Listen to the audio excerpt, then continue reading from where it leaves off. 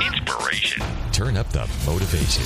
You're on the Ziglar Inspire Podcast. Zig Ziglar wants you to be your best.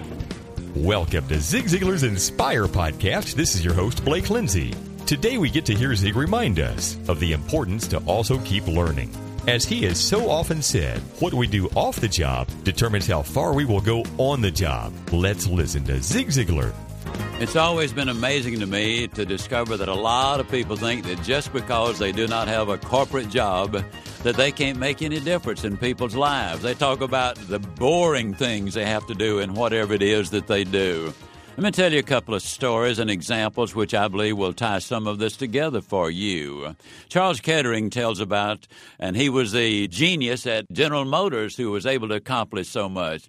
He tells about the fellow that was complaining about the fact that all he did was dig holes in the ground.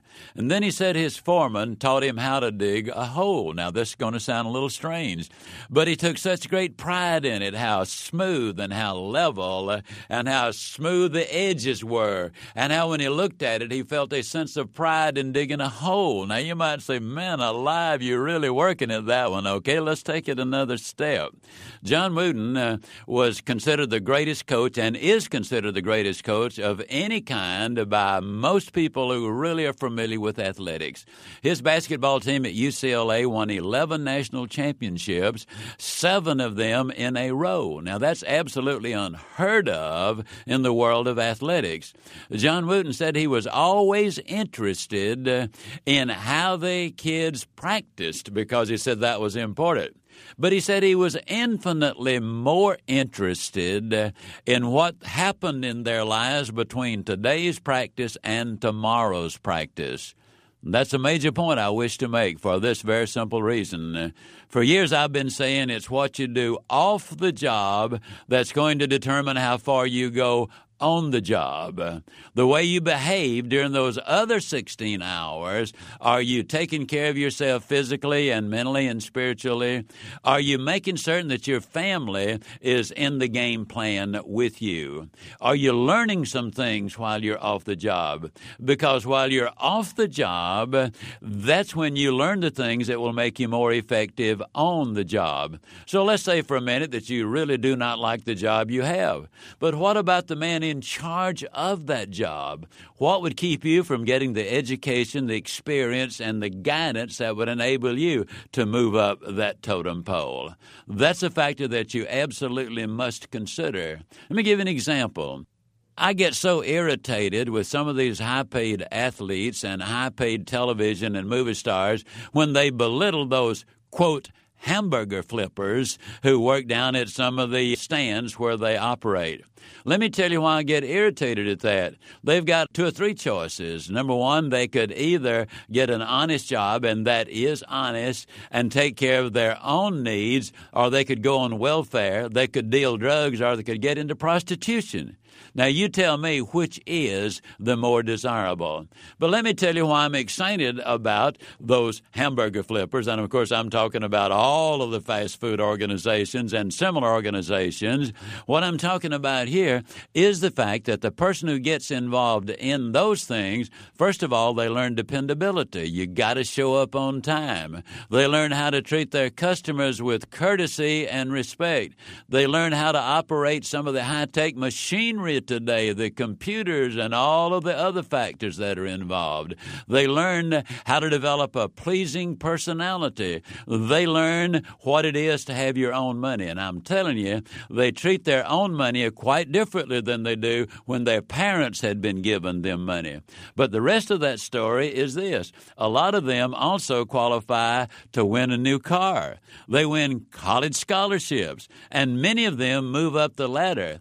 I know personally young men and women, 22, 23 years old, who drive luxury automobiles working at flipping those hamburgers. They're now managers. They earn $50,000, $60,000, $70,000, even $80,000 a year. Now, what am I saying? I don't care where you start. That's not the important thing. Where you go is the significant thing. And I don't care what the job is. By taking the approach, I'm going to do something off the job, and then I will be able either to move up in this one, or I will get a better offer from someone else. Let me tell you a story from my childhood. I was raised during the Depression in Yazoo City, Mississippi. In those days, inventories were small because dollars were so tight. And the grocery stores literally loaned each other food items, canned food items, when they would run short because they hadn't bought enough because they didn't have enough money. Well, I would run to other stores and borrow things.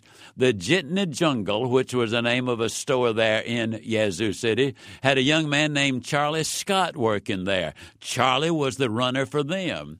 I cannot tell you the number of times he's come running in our store and say, Mr. Anderson, that was the owner of the store, need to borrow a half dozen cans of tomatoes. And Mr. Anderson would say, okay, Charlie, you know where they are, go get them. While he had gone to get them, Mr. Anderson would write out the receipt. Charlie would come forth with the 6 cans of tomatoes, scribble his name on there, and take off in a dead run.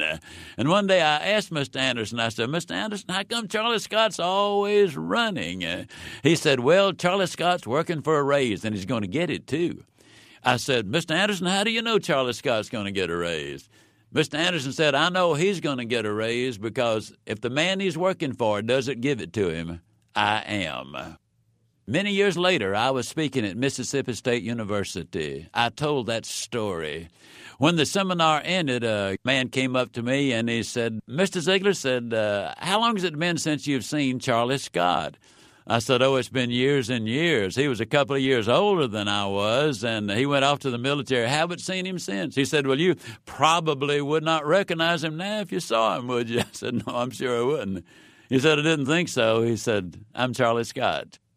Charlie Scott's friends told me he was able to retire at age 55 because he kept that habit he had acquired in high school or as a teenager of giving it absolutely his best every single day. He retired a wealthy man, and because of that wealth, he is now able to contribute all of his time to charitable causes and helping other people achieve success. My friend, I don't care where you start. You can still achieve significance. You can still enjoy the view from the top. Now, I'm going to talk a little bit about motivation. Might even talk a lot about motivation for the next few minutes. Because the reality is, Dr. Forrest Tennant, whom I regard as the #1 expert in drugs in America today, he was a consultant for the Justice Department, for the National Football League, for Texaco, and others. One night, just before a 4-hour seminar, he was at the seminar. He took blood from a number of people who were there. Actually, they gave it to him. He got their blood, and then 4 hours later, when I got through, he took some more blood from them. And here's a fascinating thing. The dopamine, norepinephrine, serotonin, and endorphins levels were up to 300% higher at 10:30 than they had been at 6:30 when he took the samples. Now, something fascinating had happened. It was reported in Meetings and Conventions magazine, and that simply is that when you hear a plan of action enthusiastically delivered, giving you direction and hope, your brain literally is flooded with all of these neurotransmitters. We now know there are something like 200 of them in your brain. And all you got to do is listen to something exciting, informative, encouraging that gives you hope, and your brain is flooded with those things. Now, in all fairness, Dr. Tennant said, when you view pornography, or listen to some of this obscene music, the same thing also happens. But Dr. Tennant said to me, but Zig, here's the huge difference. Those things get you excited and energized to do destructive things that are immoral and many times illegal. You get them excited, but give them specific directions on here is how you can make your life richer and better and overall have infinitely more out of life. Now, a lot of people say, yeah, but, the motivation is temporary. Yes, that's true, and so is bathing and eating. But, I've discovered something. If I eat, I'll live a lot longer. If I bathe, I accumulate more friends. They say halitosis is better than no breath at all, but it's not really a whole lot better in some people's opinion. Now, is motivation temporary? Well, his latest research, here's what he's discovered. With these new high-tech microscopes, they can take individual cells and picture them, and at the end of every cell, there's a little storage tank or dump or a little blister. And guess what is stored in those little blisters? Dopamine, norepinephrine, serotonin, the neurotransmitters. Now, what does that mean? It simply means that you can build an emotional reserve by listening to something inspirational and directional every single day. You can fill those little blisters with all of that. Now, is that going to keep you from getting knocked down? Nope, you're still going to hit those rough spots in life. You're going to get knocked down. But I love the story of the one-legged skier in one of the Olympic programs. She and another one-legged skier were almost even to even. She was just a gnat's eyelash ahead of this other skier. And the other skier went first, and she fell. And the one-legged skier is saying, well, I'm not going to fall. Said, I got this sucker won. But she did fall. The other skier won. And another person came to her and said, well, that other skier was just faster. She said, no, she wasn't. She got up faster. That's what makes the difference. It's okay to get knocked down. That's part of life. How long you stay is going to be determined by just how committed you are and just how energized you are. That's the reason it's so important to keep learning new information all the time. Now, a dream is more certain and more easily realized if your life is in balance. You know, if we worry about what's going on at home, or when we get home, if we're worried about going on at the office, if we're doing a job here and not doing a job there, our life is not in balance. And the bottom line is we have a lot of difficulties. Yes, even though motivation isn't permanent, it is still worthwhile to find motivational material to give us hope and keep us focused on the right direction. That is our motivation for sharing these podcasts with you. Until next week, this is Blake Lindsay encouraging you to live your life to the fullest. Ziglar. Inspiring true performance.